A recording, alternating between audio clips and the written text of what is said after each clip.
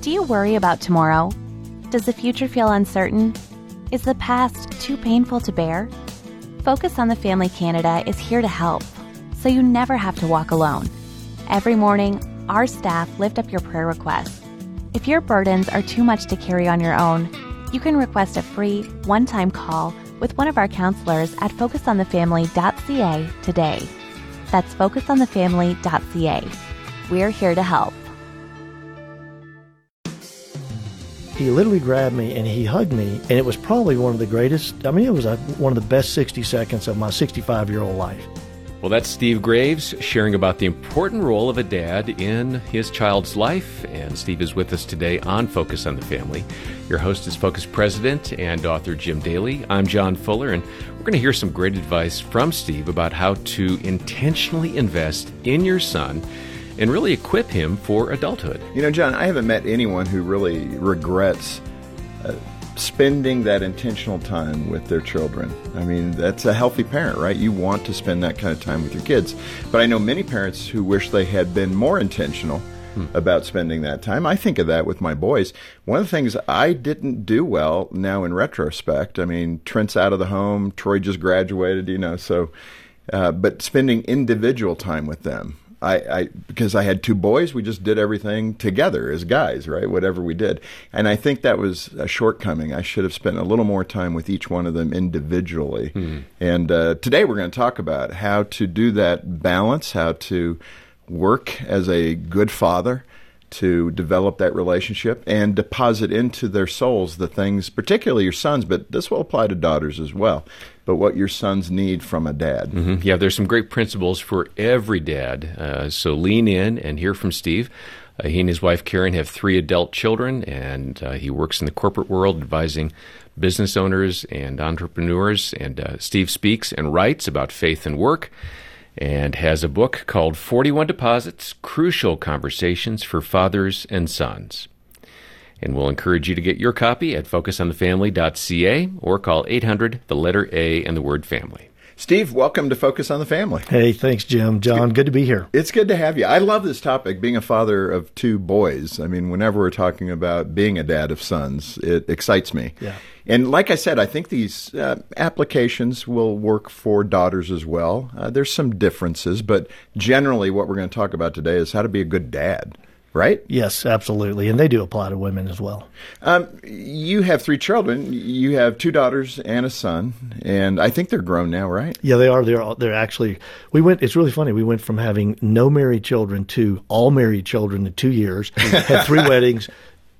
Everybody got married, and then we just had our first grandchild not too long ago. So we've moved fully into the parenting of adult children quickly. That sounds like warp speed, It actually. is. We need help. We need help. Yeah, so you've experienced it all rather quickly. Yes, we have. So, being that kind of dad, that intentional dad, what was raising your kids like? How would you describe yourself in that regard? Well, it's really interesting. I'm an intentional person by nature. My job's working with CEOs. I advise CEOs is what I do every day. And so I have to be a little proactive and out thinking ahead and around the corners. And so by nature, my wiring is intentional. But, when you're parenting kids, you just kind of get in that zone where you're just doing everything you can do to keep things moving and keep it going. And you get to Sunday, and then you start again on Monday, and you wake up, and all of a sudden people are in junior high, and then they're graduating, and you just say, wow, what really happened? And so it was really interesting. My girls, I was clearly intentional with them, but my son somehow really triggered some things in me that made me want to make at least even a greater series of intentional deposits into his life, kind of from a dad to a son kind of a thing. And I try to apply it to my family when I can. Let me make sure dads are hearing this clearly, and the wives that love them. Yeah. I wrote a book called The Good Dad because one of my concerns is that we as men tend to want to do a good job, and if we're not doing a good job, we kind of recoil, we go and hide. And I think fathering has so many challenges that we're not equipped for. You may be a person that came from a household like me that you didn't have a dad. Right. I mean, I was lost. I didn't have a blueprint. Nobody taught me how to be a dad. And you can have a father live in a home, an intact home, and have that same outcome, where you didn't really have modeling on how to be a father because your dad was emotionally distant or what have you. So I wanted to ask you that question in terms of that perfection drive that many men have, and the fact that no one's perfect. It's okay. You don't need to be working with CEOs. I mean, a lot of men that just heard you went, "Whoa, okay, this guy's qualified." Yeah. Well, I hope I at least have something to say to them after 35 years. But that's the point, the perfect versus the good. Yeah, no, I couldn't agree more. I mean, if I would have had to have been the perfect dad, I'm not. And that was, to be honest, Jim, that was really my biggest challenge in really putting this into a book. I did it because I wanted to impact my son. And it was a great journey for the two of us. It was an awesome experience for the two of us to bond as him becoming an adult. And I had the outlines. I'd done it. But I'd send my outlines to anybody who wanted them, but I just wasn't really sure I wanted to put it into a book because I'm not the perfect dad. He's not the perfect son. We're not the perfect family. We didn't do the perfect job. And this notion that I'm putting out some prescription that if you'll just, take these 41 pills, everything's going to be perfect. To be frank with you, I had 50. I had 50 deposits. We only got to 41, so I'm like a 9 deposit failure if you really want to get down to it. It's an A-. Exactly. Give me a solid B+ or A-. But yes, I am not, it was not the perfect dad, but it's the dad who says, you know what?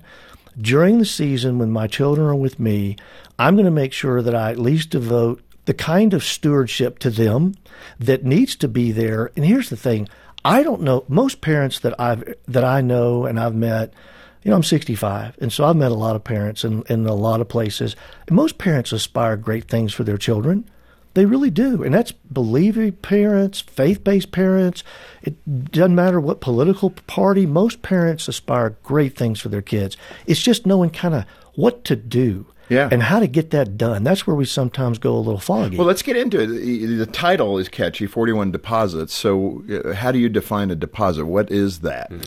Well, let me tell you what it meant for me, and I would not at all try to tell everybody that, this is what it's got to mean to you. But for me, I knew this. I knew that I grew up without a dad in my home. I had a godly mom, and that I had at least 9 very specific men that played a father figure in my role as I was growing up into becoming an adult. And those men deposited certain things into my thinking, my psyche, my mindset, my belief system, whatever. And so I just sat down one time and made a long list of things that I knew at the end of the day, if I could share with my son what I thought about these things, how I was approaching them, how I was reaching the challenge of each of these things, and then help him think about them over kind of a really transparent, honest, vulnerable relationship.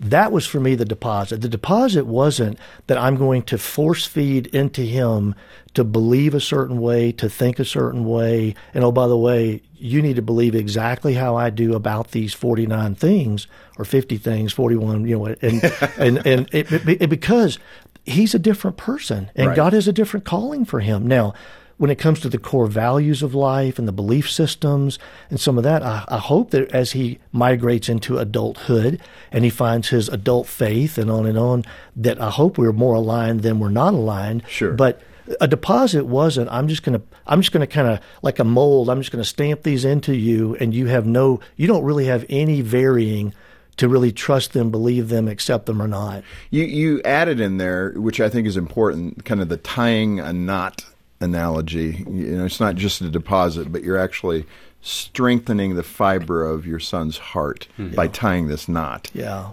What were you getting at Well, there? my two big goals is I wanted to make some wisdom deposits into his mind, the way he thought about things, and then I wanted to try to make some relational deposits into his heart so that he and I would really have a life connection, And so what happened is that made me think about I have to contextually get inside my kids' lives as they go through inflection moments in their lives, whether it's puberty, whether it's learning, having a date, whether it's being a star on a basketball team, whatever. So fast forward that, with Kyle, I remember I really wanted to somehow make sure that I had tied a good tight knot between the way he was thinking, the way I was thinking, and what he was feeling in his heart and what I was feeling. And I really believe it's kind of like that last verse in Malachi. It's interesting. It's set in a prophetic context. It's not necessarily set in a family building context, but the context is that when parents tie their hearts to their kids and their kids are also tied to the hearts of their parents, there's this two-way tie that's going on. Good things happen. Yeah. And that was for me, this realization all the way back to when my kids were younger. I realized that the notion that I'm just going to wrap a really nice tight knot with my children when they're young, and that's going to ride for 50 years is crazy. And I don't need to feel guilty about that. And I don't need to be shamed. The knot's going to fray. It's going to come undone. It's my job to go tie it again and tie it again and tie it again and make sure that, because if I've got that, I've got a pretty good sound framework to work through all kinds of issues, whether they're belief issues, they're behavior issues, figuring out how to align adult families, whatever. So that's where the knot comes from. And it's good. I'm thinking, we use different terminology, but what you're saying from another angle is just be intentional about developing relationship with your kids. That's the point. Yes. And then cement those values in various ways. A lot of men were about process and structure. Yes. So when you look at it, we're going, okay, what did you do, Steve? What's the next step? What's step 1, 2, and 3? So when you look at the structure of what you decided to do with Kyle after you identified the 50 things, even though you only got to 41, but we won't talk about that. Yes.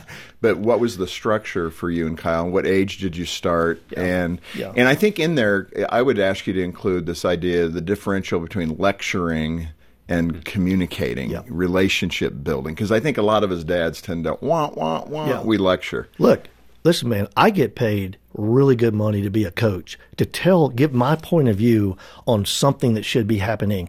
I mean, that's how I'm wired. That's my skill set. That's my God-given calling. And so often I have to kind of shift into a different mode where I'm not lecturing or I'm not coaching or I'm not telling them a point of view. I'm creating a conversation with them. The context was this. I made my list, and then Kyle and I agreed that we were going to grab breakfast at a new bagel store in town. Oh, shoot. You had a donut. I know. It was a brand new bagel store. And so he wanted to go, so we joined up, and we decided that we would go there. And it wasn't the deal, guys. It wasn't the thing that we said every Friday we're going to get together but we decided we were going to get together every week when we could. He was going into his high school season of basketball. He played basketball. He was really active, and we loved it. And but we met every week or every other week all the way through his high school season. Our plan was to create some honest, transparent dialogue around the topics that I felt like were the most important topics that were in my heart that I wanted to somehow transfer and put in his heart and his mind. And so we just wrestled and we talked about them. And what we usually did is we started with kind of top of mind items. And then from that, we would try to slide into the topic of the day. I would always try to have a story or whatever and a Bible verse that we really anchored everything around, but we just stayed with it all the way till he graduated. And then when he graduated, I gave him the notes. This Focus on the Family broadcast will continue in just a moment. John Avery Whitaker is an incredible guy, but have you ever wondered what makes wit wit? Find out in the new Young Wit book series from Focus on the Family. In book number 1, 9-year-old John Avery Whitaker moves to a new town, makes new friends, faces a new bully, and solves a 70-year-old mystery. Young Wit and the Trader's Treasure is available at focusonthefamily.ca. That's shop.focusonthefamily.ca.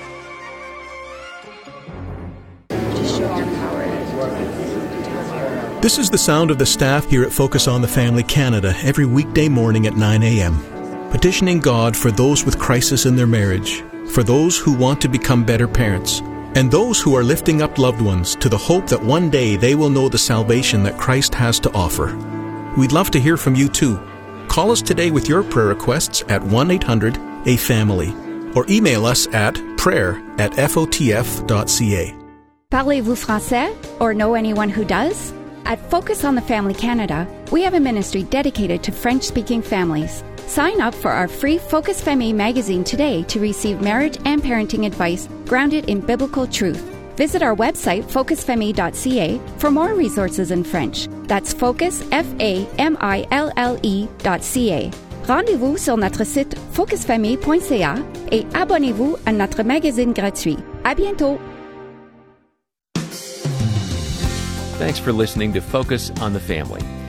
Let's resume now with the balance of today's programming. Steve, there was a particular time that you shared about in the book where you and Kyle had a discussion. It may have been around sexual issues or lust or whatever that was. I want you to fill the blank in there. But it really affected him. And I think I want to make sure we cover this because it's the proof of the power of conversation. What happened? Well, yeah, it was really fun because it was fun and also painful. I came in and I shared with him some of the ways that I struggle and some of the ways that I have failed around this big topic. And so he just listened. And it just so happened that particular day, he had to leave early, and we both had forgotten about it. But he had to leave early, and so literally almost at the very middle of our conversation, he had to bolt. Well, when he bolted, we'd already paid, and so we walked outside, and when we walked out, he literally grabbed me and he hugged me, and it was probably one of the greatest. I mean, it was one of the best 60 seconds of my 65-year-old life. I'm telling you, it was. We hugged each other. He started crying. I started crying, and not a word was said. Mm-hmm. And what was happening, and I'll confirm later, but what was happening was he was just thinking about areas that he has failed and areas that he's really human and areas that he struggles in. But more importantly, or equally important, is he was looking at me as dad, and he was saying, here's my dad who also struggles, who also fails, who also is a human. And so we were just kind of hugging each other and just kind of holding each other and processing the fact that we as men are going to struggle with that, by the way, our whole life. I mean, that's not like one of those that you kind of grow out of when you're 31. Right. Or when as soon as you get married and have kids, no problem with any sort of sexual issues or temptations or struggles. That doesn't go away. It doesn't matter how godly you might be or how many verses you memorize. All those things are crucial. But the temptation itself is going to be with us as long as we're humans. And so that was the moment for us that was a really strong moment. Well, I think the power of that is the level of intimacy and authenticity in that. When you can have that kind of discussion with your son and he can respond with that understanding, you've connected in such a deep way. That knot that you referred to earlier is a double knot. Yeah, it's really tied tight. And my guess would be that he is comfortable coming to you, talking to you about these things. Yeah. And that's one of the big areas a lot of dads will miss because we tell our sons, this is what you do, this is what you don't do. We don't tell them our own failures, our own weaknesses, etc., where they can then attach to that, and then you have intimacy. Yeah. We certainly are able to talk about all kinds of things, and we do today. I mean, we talk about all kinds of things. Yeah. And I would say that was probably established in those early relationships. No question. Another thing that you point out in the book, which I totally resonated with, and my boys really responded to, was activity-based things, whether it was camping. You did canoe trips, I think, was your thing. Yeah. And I love that. And I would encourage every dad listening, and I don't care what age your sons are now, and I'd include your daughters, at different times, but to do activities with them. Boys really respond to that, so they're not just looking at you, hearing your lips flap. Yeah. They need to be doing something, and they remember those things for a long time. Well, the thing is, and we all know this, I mean, we all could write a book on it, but we all know that when you engage with an activity with somebody else, what you're doing now is you're putting something else in the middle of the relational dynamic. We're in a canoe together, canoeing. We're playing pickup basketball. We're playing chess or whatever it is. And so all of a sudden now I've got a whole different toolbox to talk to you about important things or to ask questions, or maybe even, God forbid, I don't even try to talk about anything. We just get in the canoe and we just have a great day without me feeling like I've got to accomplish 17 things with my parenting that day. And right. that's where overly, kind of over-intentional dads, we always struggle. I mean, it's amazing how many CEOs that I'll work with, and often when we end up talking about, parenting or kids or whatever, and I'll just say, look, you're just so wired, and I'm so wired to get stuff done every day. We're not wired to get up and just lay around and do nothing. And so when you intersect your canoe trip or your outing to go hiking somewhere, or let's go stand in the river and fly fish, I find myself wanting to say, hey, would you come over here closer so I can tell you some more things? Yeah, right. Versus like, let's maximize your time. Exactly. I'm totally with you. Got to double stack, get 16 things done while we're doing one thing, versus let's just go stand in the river about 12 feet from each other and just not talk for an hour. I mean, how can that be good? That's awesome. Yeah. Especially to the child. Yeah. The child loves that. And by the way, all I've done is earn the right on the way home to maybe ask a better question and to maybe even talk about something in a more transparent way. Steve, again, you obviously you wrote 50 deposits that you wanted to do, and the book is 41 because that's what you got done. I appreciate your honesty. But in that regard, to some dads listening and some wives who love their husbands and know the kind of wiring they have, it is overwhelming. I'm not going to create a list of 41 things. Speak hope into that father and their future relationship with their kids. We struggle as men getting out of the gate because we don't know the process. We don't trust the process. We're not sure it's going to work. So we pull back right away. Right. So what encouragement do you have for that dad that's going, I love what you're talking about, but I don't know what to do? Yeah. Jim, that's probably the single biggest reason that I decided to go ahead and write the book, besides getting a green light from my family. I had two friends of mine that live in Utah, and they basically said, just come on, man. You can provide some train tracks. You can provide a framework for somebody that might not be wired to be a pioneer. They might not be wired to come up with the list themselves, but they're executors. They can follow a roadmap. And I just thought about it. I mean, every city I go to, if I don't know how to get to somewhere, what do? I get on my map and I find a map. And somebody that's taken the time to provide the framework makes it easy for me to follow the map. And so all I tried to do is this. I came up with 41 things that were right for me and my son. And basically, most people can take those and use those as kind of a train track to run down and then contextualize it as you go. My son has some perfectionism tendencies, and so we had to talk about that. If your son or daughter doesn't, then you add what it might be there. And so that's my whole goal, was to try to provide a little bit of a framework that people could jump on the road, travel with it, and then they contextualize it. I was talking to a business partner of mine this morning earlier, and he asked me what I was doing today. And I said, well, I'm out here doing this deal. And he said, man, I love that book. And I said, well, I'm glad you do. And he said, I use it all the time. And he said, I'll use it when I'm in the car with my younger kids. I'll just grab a nugget and I'll grab one topic and I'll use it as a point of discussion. Or if I know I want to do a devotional with one of my kids, I'll grab one of those. But it's not like he's just following the book page by page by page, because you have to contextualize it. But you don't have to start from a blank canvas. You don't have to look at the blank board and say, wow, I don't even know where to start. Yeah. Just go to the table of contents and circle the ones that you think best apply to you and your child. Start there. And where my story doesn't fit you, stick your story in, and then just stay with the principles and go. Yeah. I do want to end with maybe the toughest of the questions, that dad that I'm envisioning. And I have friends that are in this spot where their relationship with their teens is so frayed. And, there's lots of reasons for it. There's no blame, but a rules-oriented father who is really driving black and white can cause that relationship to fray.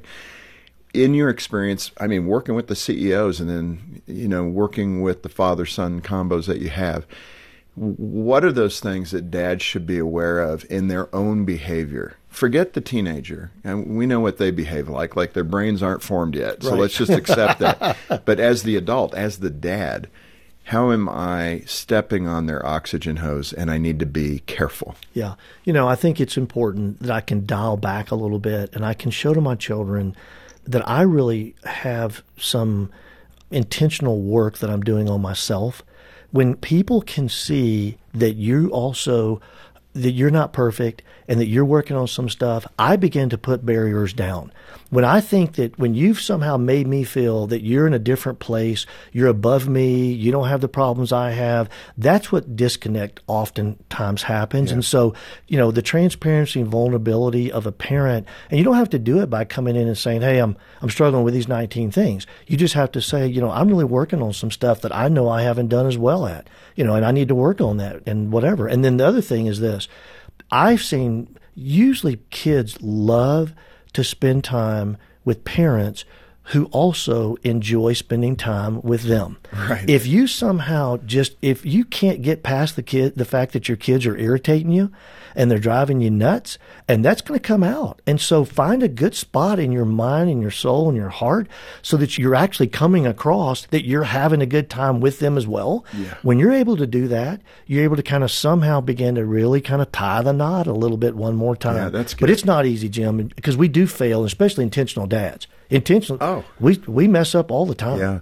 The other key thing for that dad of a 20-something, a 30-something, maybe older, where the relationship is frayed, what can they do to begin to repair that? Yeah, I could tell you something that my wife and I are doing with our adult children is we're helping them understand that we don't know how to parent adult children.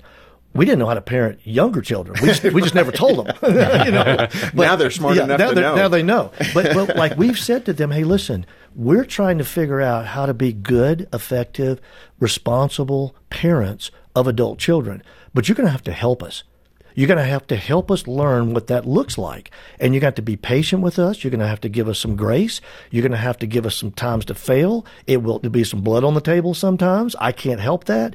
But we're not going to do it right. But the question is, are you willing to help us kind of get involved in being good adult parents? We're going to try, but you got to help us a little bit. So it could be that a dad of a son that's kind of estranged or not there, somehow maybe over time communicate that, he's trying to learn how to be a good parent of an adult child. Start there without having to go back and rehearse all the water under the bridge from 25 years. Just start there, because the 25-year-old son would say, yeah, I guarantee you need some help. I can even help you. But the question is do I really want help?